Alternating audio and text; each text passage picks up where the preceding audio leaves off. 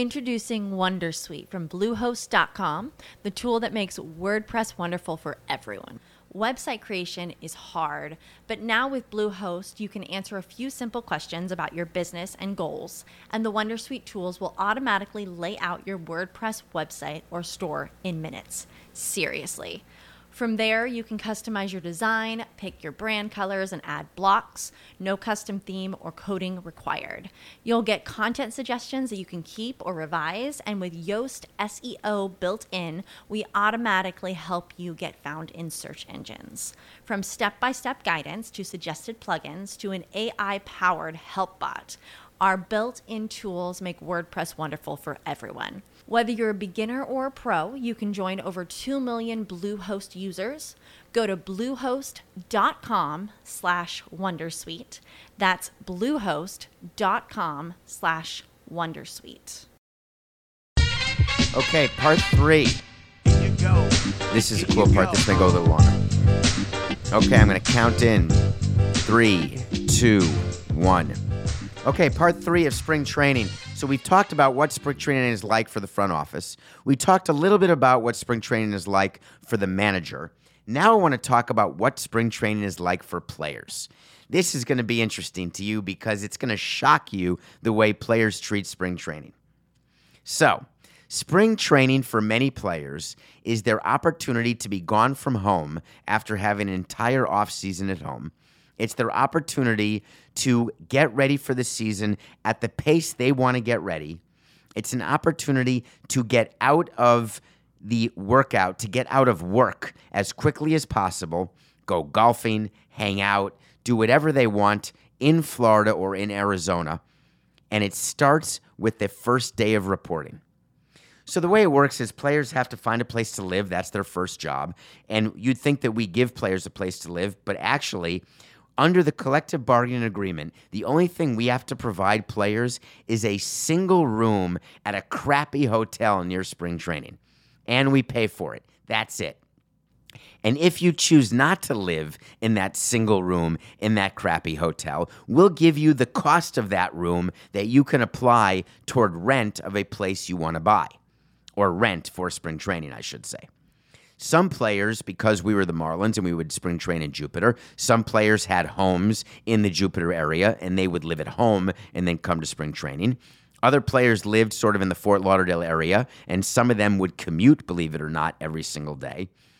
But the young players who had nowhere to live and couldn't afford to rent a place in the height of rental season in Palm Beach, Florida, they would stay in this crappy hotel that shall remain nameless. Because I can't remember, was it the Hampton Inn? Was it the Fairfield Inn?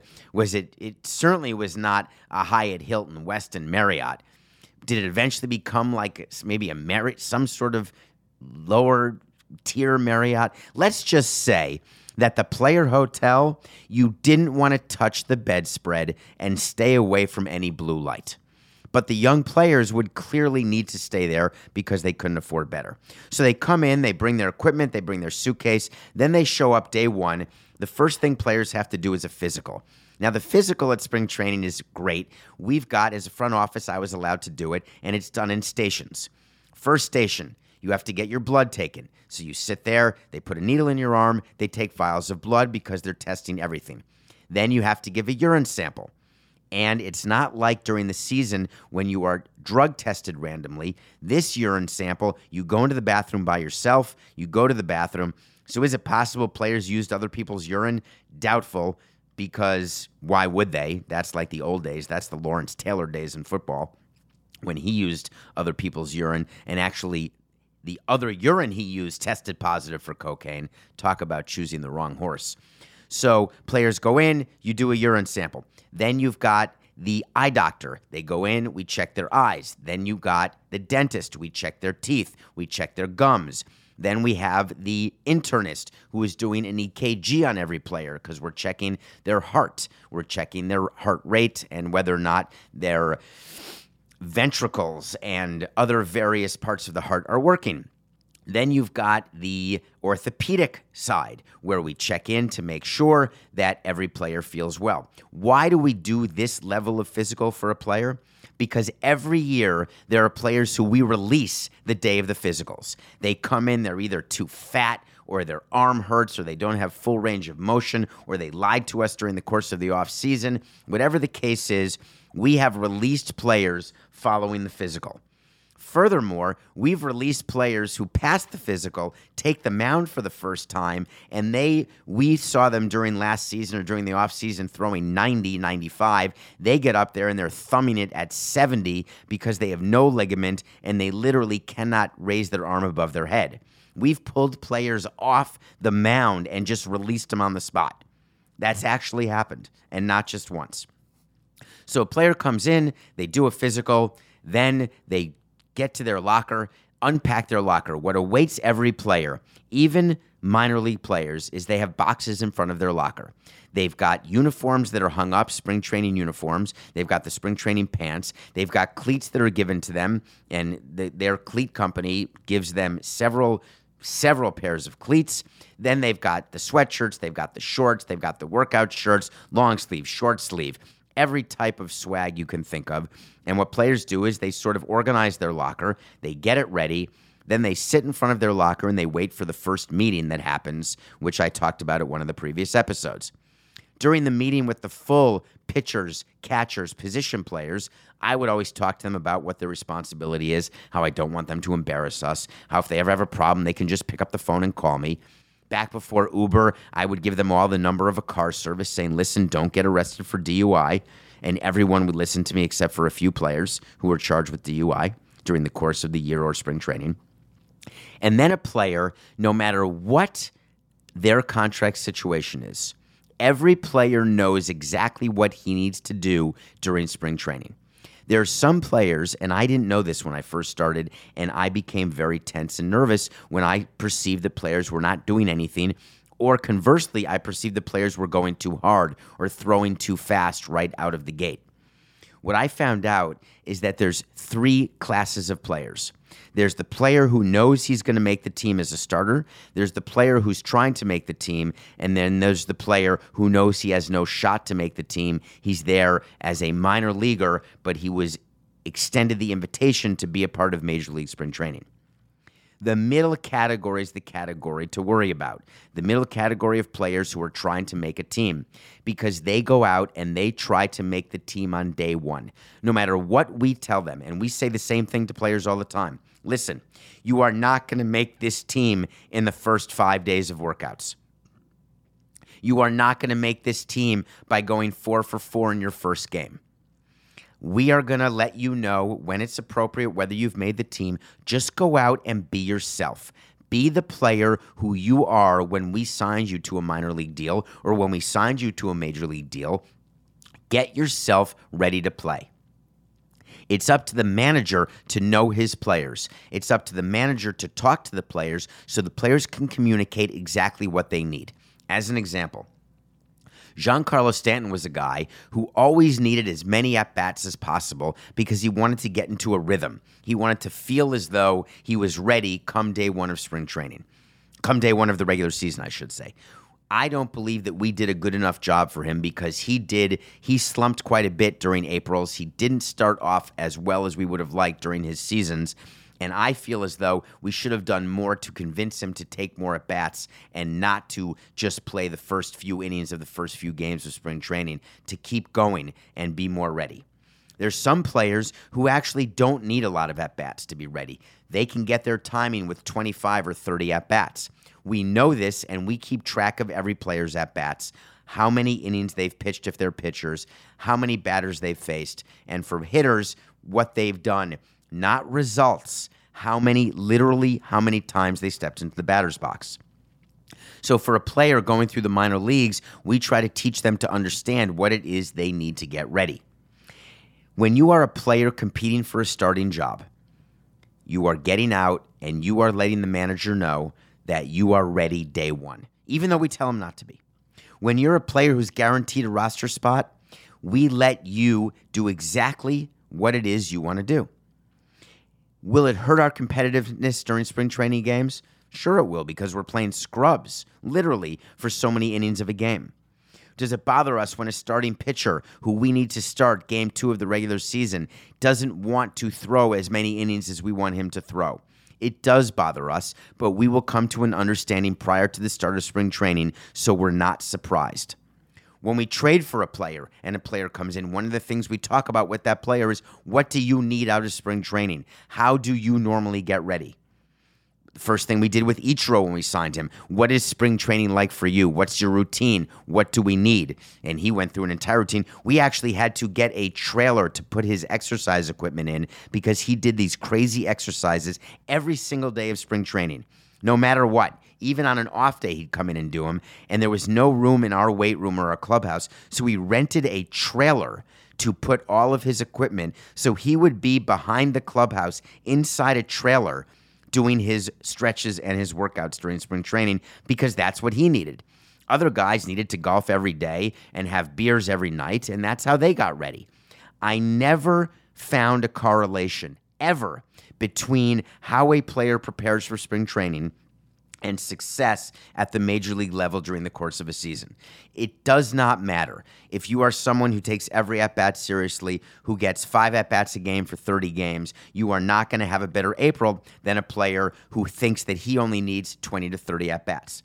There is no statistical correlation. Some players start hot, some players start not. I have never been able to find a way to calculate how to run spring training better to have better Aprils. It does not exist. Any front office person who tells you it does is definitely lying to you.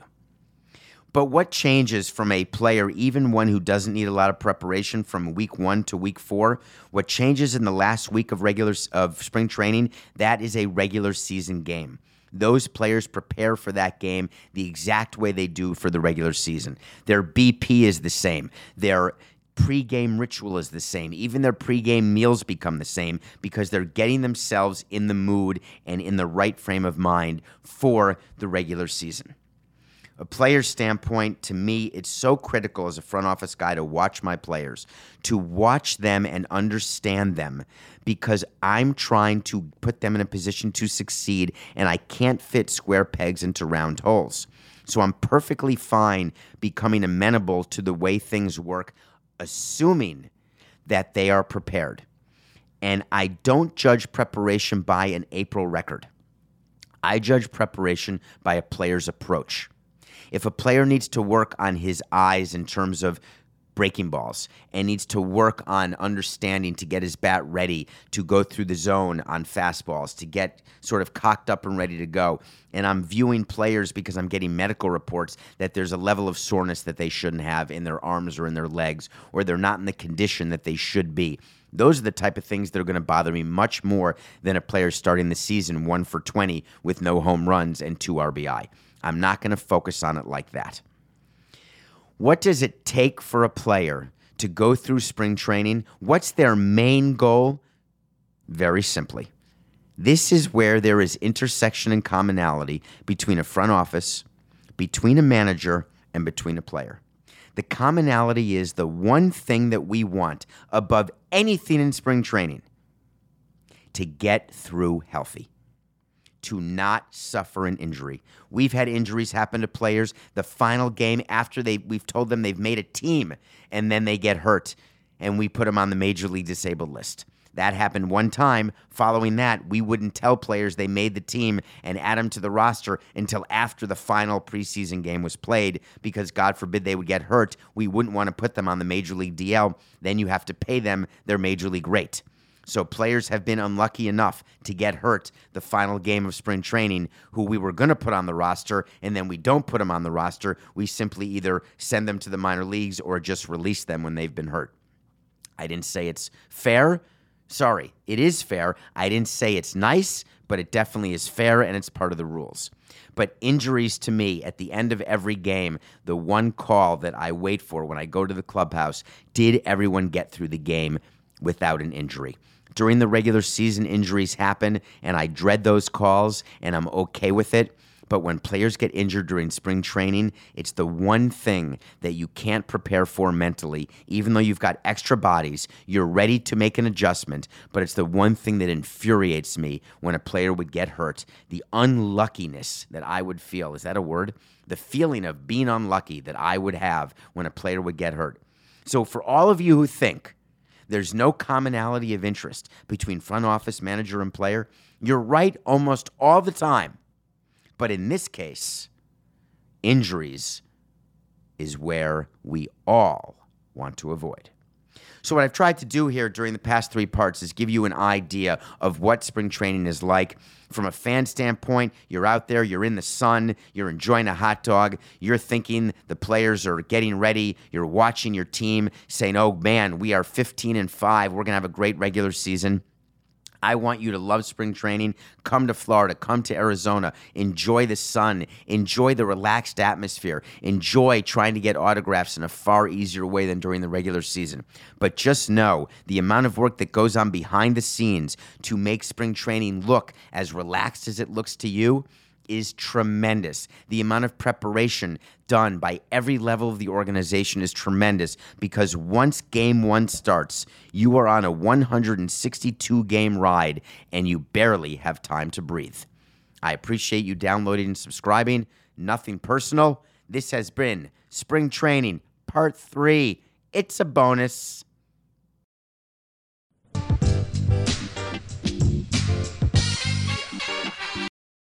Everyone is talking about magnesium. It's all you hear about. But why? What do we know about magnesium? Well, magnesium is the number 1 mineral that 75% of Americans are deficient in. If you are a woman over 35, magnesium will help you rediscover balance, energy, and vitality. Magnesium supports more than 300 enzymatic reactions in your body, including those involved in hormonal balance. From functional medicine doctors to mental well-being and female hormone experts, we all know that magnesium is the one mineral to improve all aspects of well-being and health. But which one? Magnesium Breakthrough from Bioptimizers, the trusted choice recommended by leading experts with 7 best-absorbed forms of magnesium to ensure your body receives the support it needs for overall well-being. Go to bioptimizers.com/balance today and use code BALANCE10 for 10% off. Support your journey to wellness at bioptimizers.com/balance.